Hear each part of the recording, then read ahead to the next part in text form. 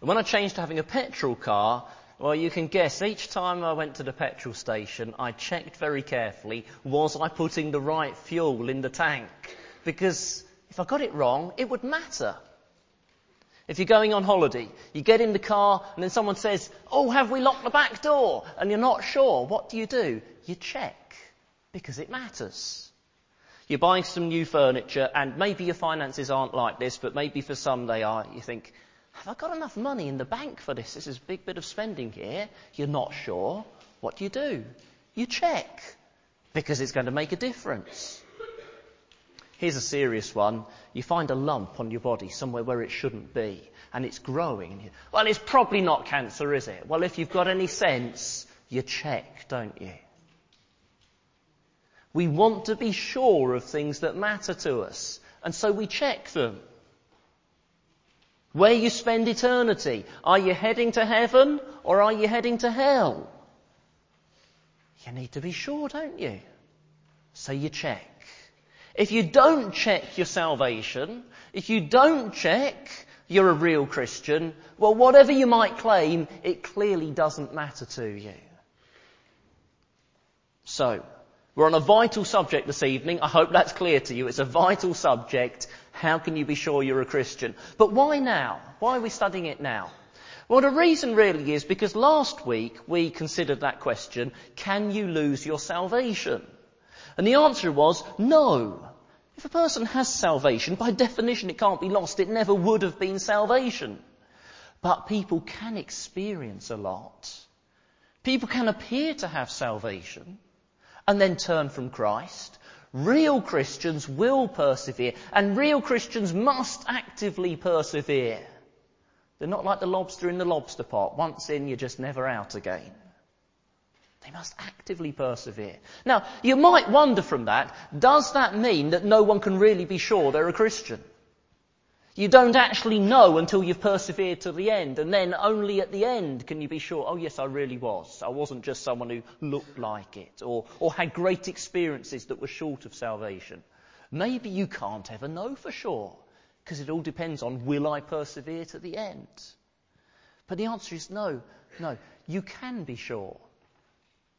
Not just when you get to heaven, not just when you're before God's throne, you can be sure here and now. In fact, the Bible tells us to be sure.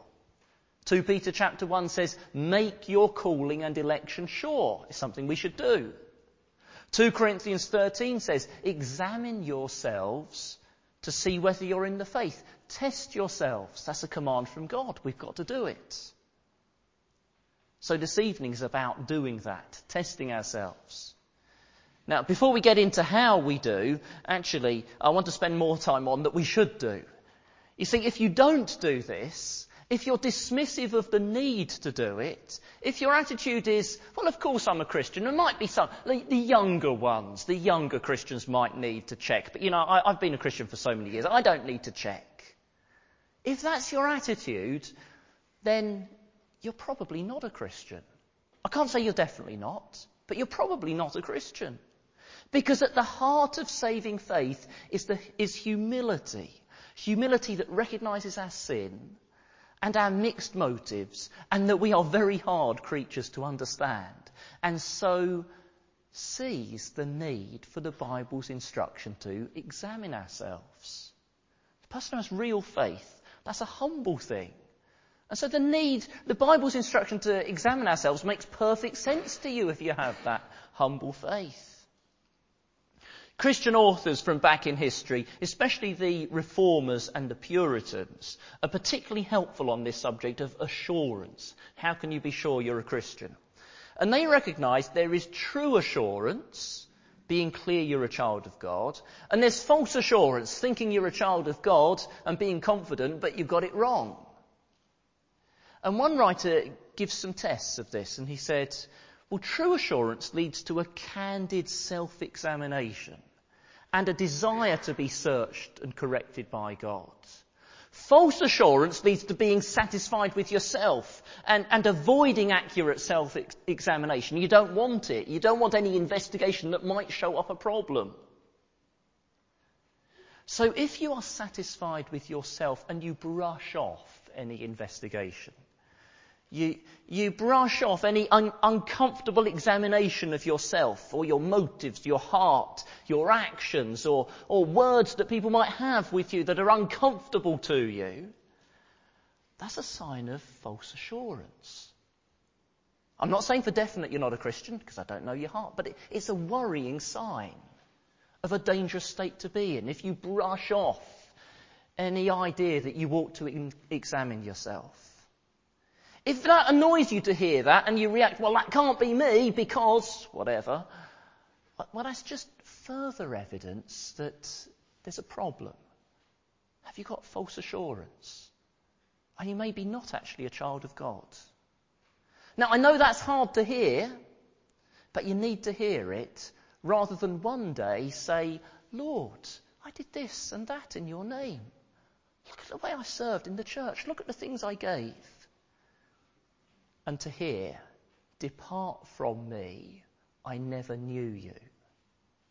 Much better to hear hard things now and respond than to hear those words one day. Now, I need to give a word to the opposite tendency, because some people have the opposite tendency. Some people are always delving into themselves and trying to figure themselves out and worrying they're unsaved. That has dangers, that opposite tendency. Imagine you plant a flower in a pot and you're a worrying sort of person, so you think, is this thing growing? What do? You pull it out and look at the roots. Yeah, it'll look fairly healthy, put it back in. 3 days later, I wonder if it's growing. Pull it out and look at the roots. Oh, they've got a little bit bigger. Yeah, well, I can't see much change, put it back in. Carry on like that, you'll kill off the plant, won't you? Now, I'm not saying too much self-examination will kill off your Christianity, but it's not a good idea. A famous and brilliant preacher in Victorian Britain, Charles Spurgeon, he said this, for every one look inside, take 10 looks to Christ. And we all need that, but especially if you have a tendency to be a worrier. You're actually quite good at seeing your faults and you wonder about your salvation. For every one look inside, take 10 looks to Christ. That's the answer. Well, what I've said so far is just introduction, longer introduction than usual this evening, but it's actually the most important part this evening. We must examine ourselves. I want to show you how, but first the most important part is to say to you, you must examine yourself. It's a Bible command. But how do we do it? Well, I want to spend the rest of the time on how we do it using 1 John. Would you please turn back again to John's first letter, 1 John.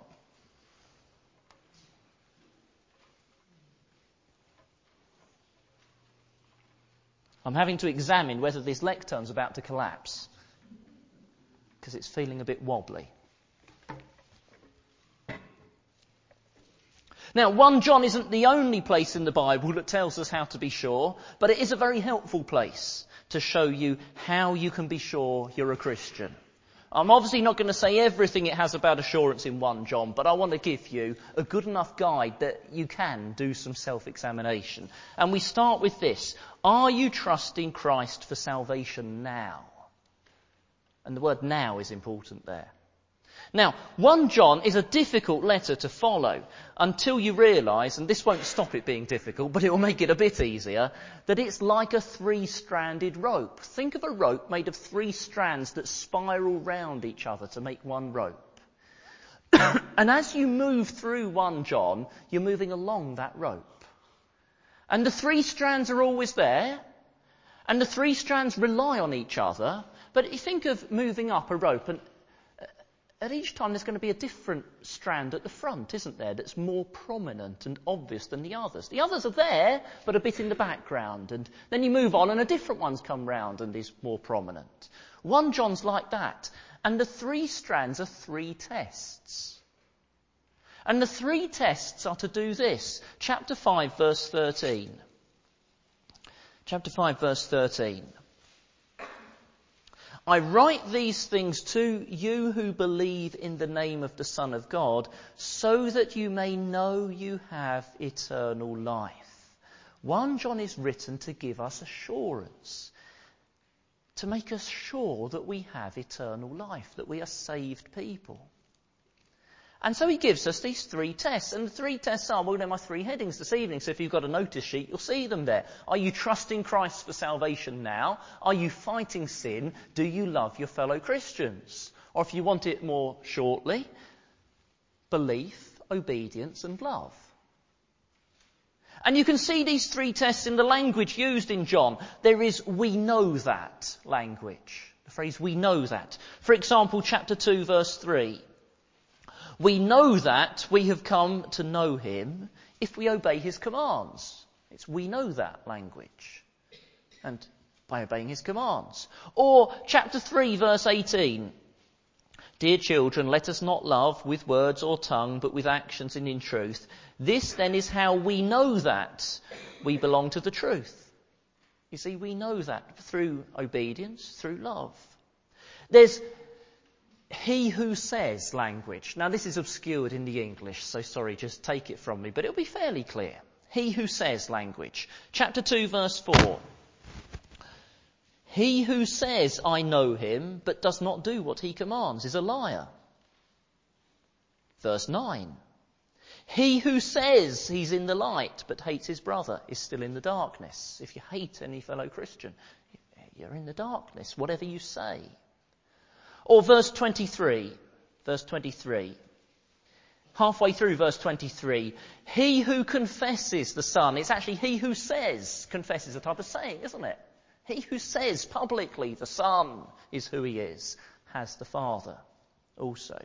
This "he who says" language gives us 3 tests: belief, obedience and love. There's also "born of God" language. The book is all about how do you know you have eternal life? Well, your life now began with a birth, didn't it? Sort of began. You could say it was before then as well. Eternal life begins with a birth, being born of God. And so you need to look for the results of eternal life. So 1 John scatters through it, results of eternal life. One is chapter 3 results of new birth, results of being born of God. One is chapter 3 verse 9. No one who is born of God will continue to sin. There's a result of being born of God. You won't continue to sin. We'll come back to that later. Here's another one, chapter 4, verse 7. Dear friends, let us love one another, for love comes from God. Everyone who loves has been born of God. It's a result of being born of God. You will love. Here's another result of being born of God, chapter 5, verse 1. Everyone who believes that Jesus is the Christ is born of God. You see, belief, obedience, and love. That gives us these 3 tests. Now, the letter begins with the one that is the foundation. Very important we get, this is the foundational one. They're not equal tests. And the foundational one is this: are you trusting Christ for salvation now? If you're going to be sure you're a Christian, don't begin by looking inside. That will be a disaster. Begin by looking to Christ. So the letter starts with him. Chapter 1, verse 1. That which was from the beginning, which we have heard, which we have seen with our eyes, which we've looked at and our hands have touched. This we proclaim to you concerning the word of life. The life appeared, we've seen it and testify to it, but it's not really an it he's talking about, it's a him. It's Jesus, the word of life, who's appeared. It's all about him. And then the letter goes on to give us promises. What lovely promises. Chapter 1, verse 7. But if we walk in the light, as he is in the light, we have fellowship with one another, and the blood of Jesus, his Son, purifies us from all sin. Verse 9, if we confess our sins, he is faithful and just and will forgive us our sins and purify us from all unrighteousness. It gives us these promises. And then it takes us back to Christ. Chapter 2, verse 1. My dear children, I write this to you so that you will not sin. But if anybody does sin, we have one who speaks to the Father in our defence, Jesus Christ, the righteous one. He is the atoning sacrifice for our sins, and not only for ours, but also for the sins of the whole world. Now, it cannot be stressed too much. The foundation for being sure you're a Christian is look at Christ. Is he good enough? Was his death good enough? Are these promises that rely on him secure enough? Start there, don't start inside yourself. On the weekend before I went to university, a preacher asked me, "Are you a Christian?" I said, well, I'm not sure actually. And he said, "Do you want to be sure?" I thought, what a silly question. There was nothing I wanted more than to be sure. It had been consuming me for the last couple of years. How could I be sure I was a Christian? And he took me aside somewhere private and he told me the gospel. And to start with, it was disappointing because I knew it all before. And I thought there was going to be some wonderful key to it all. But then he showed me and I started to see that I was looking inside myself too much. And I needed to look at Jesus. And I needed to look at God's promises. And I saw I needed to ask myself, do I believe Jesus is who he says he is? Do I believe his death was good enough? Do I believe these promises are true and God will keep them? Well then, it says if we confess our sins, he's faithful and just to forgive us. So if I confess them, he'll be faithful and just and will forgive them. Now do notice from what I've just said, this isn't just a cold belief in the abstract. It's for people who know and confess they're sinners. Don't you dare claim these promises if you won't confess sin. Or if you'll confess it in theory and in general, but you'll never admit to any particular sin that people might like to put on you. And do notice, this isn't an evangelistic chapter, 1 John 1. Well, if you're an unbeliever, actually, it's great for you. Do grab these promises. Do pray these promises. There's really nothing better that you could do than that. But this chapter is written to Christians about what to do now. It's written to you and me about what to do now. Don't rely on the past. Do it now. Are you trusting Christ for salvation now? Now, this is the first strand in the strong rope of assurance of salvation. And like all strands, it's the work of the Holy Spirit. The Holy Spirit, how does he do this work? Well, he wrote the promises. And he gives us confidence in the promises. And he shows us Jesus so that we rest on him. And he, in this way, witnesses with our spirits that we're children of God. Let's move on to the second test. Are you fighting sin? Are you fighting sin?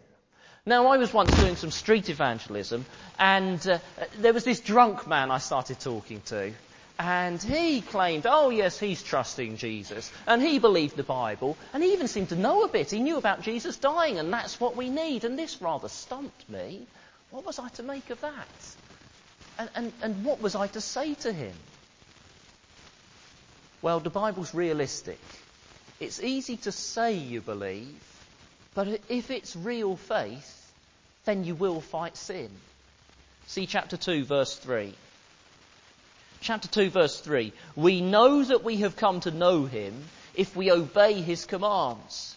The man who says, I know him, but does not do what he commands is a liar, and the truth is not in him. Is there a strange noise going on with the speaker? I think I've got a loose connection.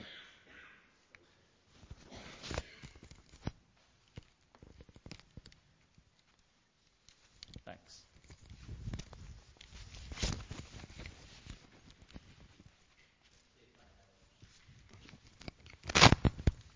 Sound like it. Anyway, we will try.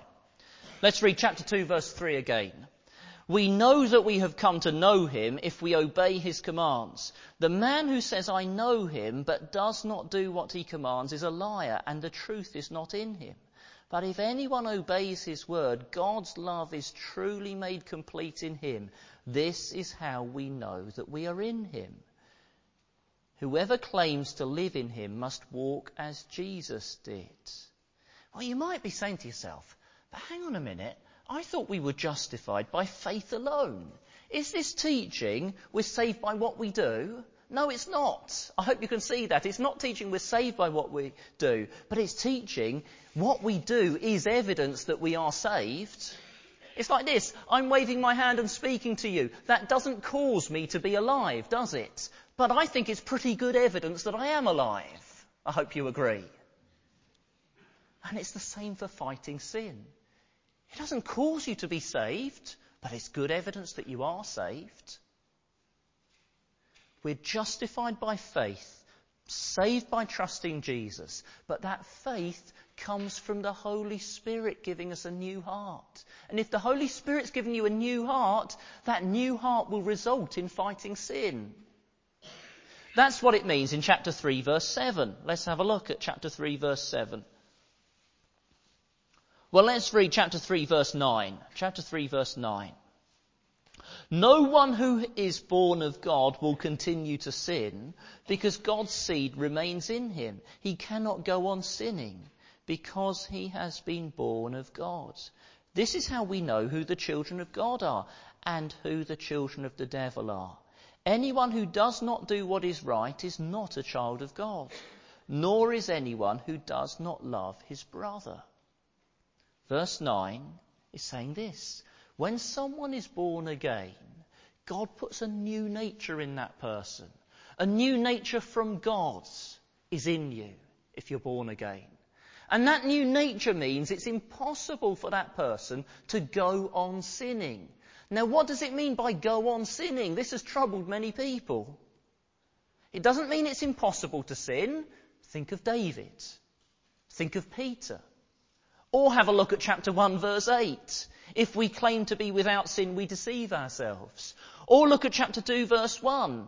I write to say you will not sin, but if anybody does sin. So it doesn't mean that you will never sin at all and it's impossible for you to sin. It's not teaching perfection.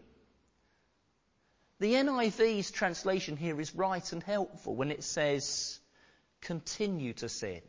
And it says go on sinning. The person with a new nature cannot persist in sin.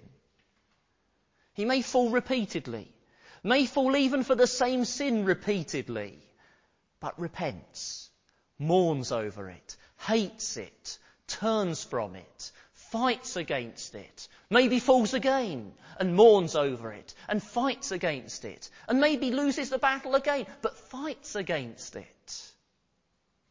In other words, if you can dismiss your sin lightly, if you're happy to make excuses for your sin, if you can continue in sin and not care as long as other people don't see it, is that the big issue in your mind? As long as other people don't see it, I can be happy to continue in it.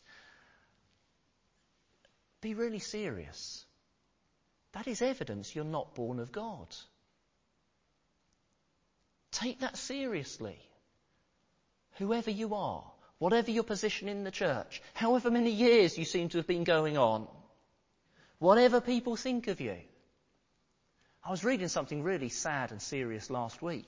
I was reading about a Scottish minister, so respected, looked so good, written good books. I've got some of his books and I find them really helpful. And working so hard to cover up ongoing sexual immorality.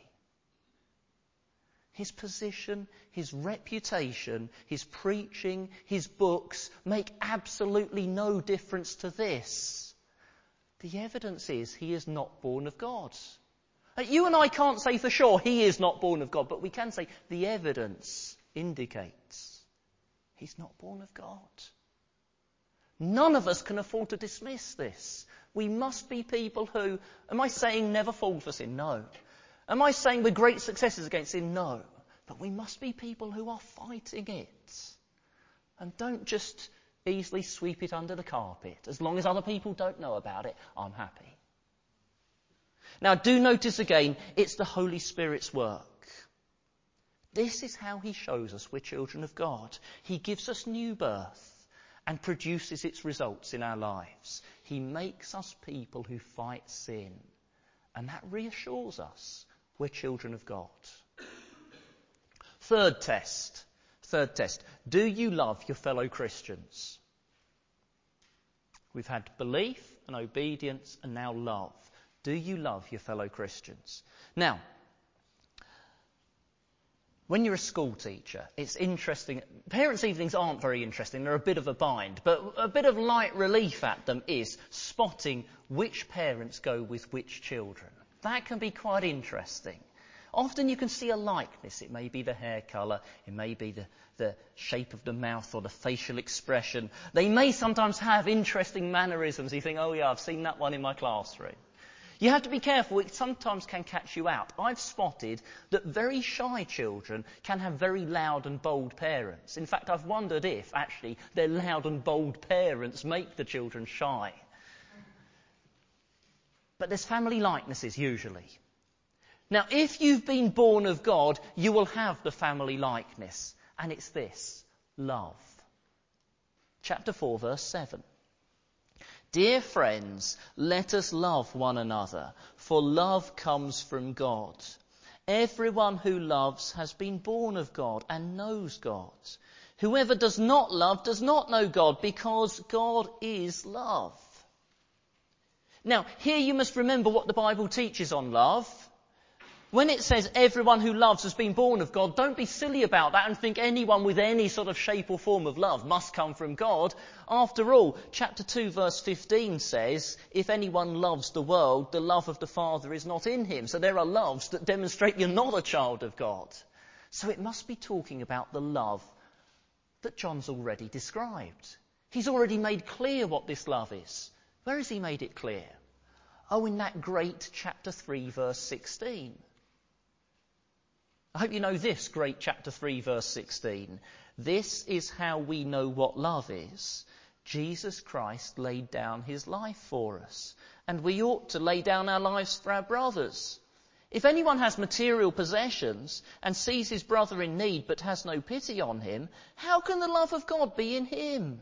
Dear children, let us not love with words or tongue, but with actions and in truth. Here's the third test of our salvation. Do you love your fellow Christians with this sort of love?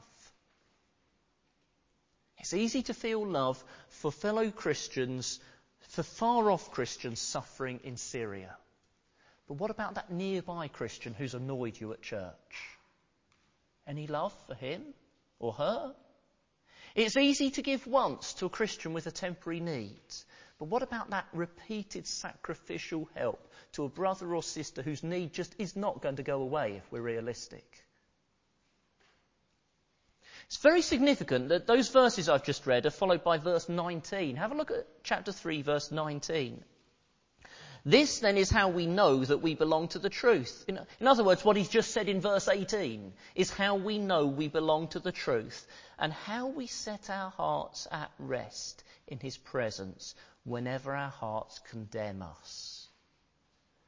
When he says whenever our hearts condemn us and we need to set them at rest, it's a reminder. Christians do get troubles about assurance.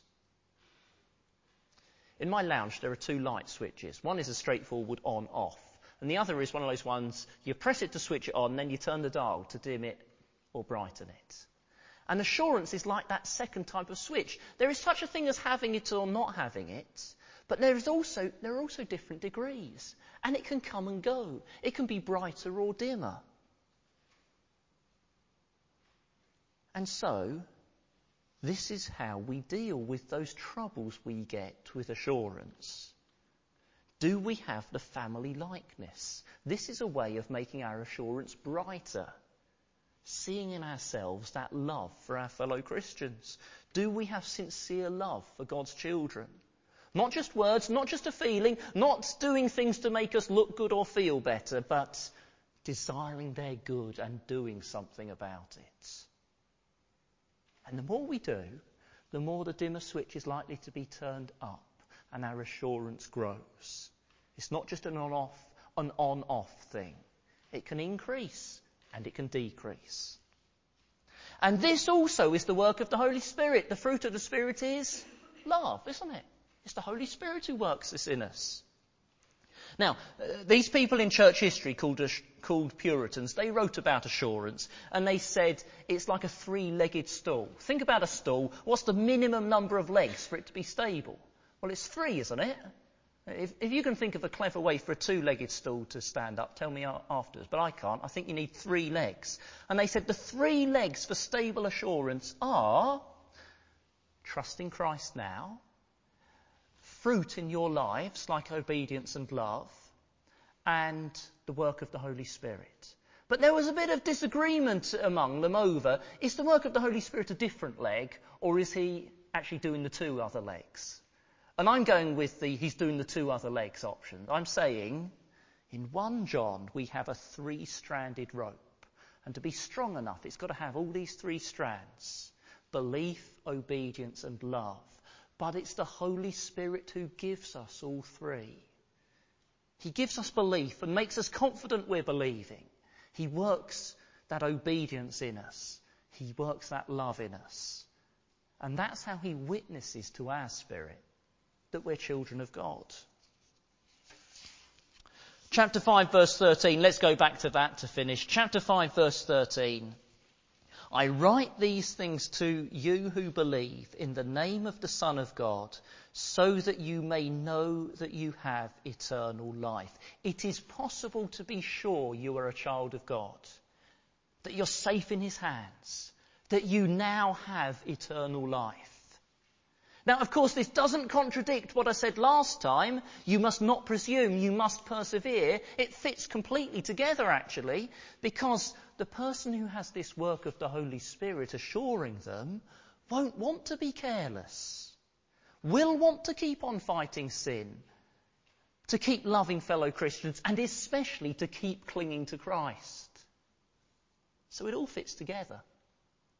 The work of the Holy Spirit assuring us is also the work of the Holy Spirit that keeps us going without presuming carelessly. So please don't treat what you've heard this evening as just a talk to listen to. Please don't do that. Please don't just store in your mind, oh, now you can go home this evening and you've got a better understanding of 1 John and you know the 3 tests, but then fail to test yourself. That would be pointless, wouldn't it? That would be bad. Please don't think, I don't need to check myself, I'm beyond that. I've done it before, that's all right. No. Examine yourself to make sure you're in the faith. Test yourself. That is a command from God in 2 Corinthians. But for every 1 look inside, do take 10 looks to Christ. And remember what 1 John starts with. It starts with not looking at self, but looking at him, our Saviour. It starts with not what you and I are like, but what he is like. And that gives us our ground of assurance. It starts with that perfect balance. I write these things to you so that you will not sin. Don't mess around with sin. But if anybody does sin, we have one who speaks to the Father in our defence, Jesus Christ, the righteous one.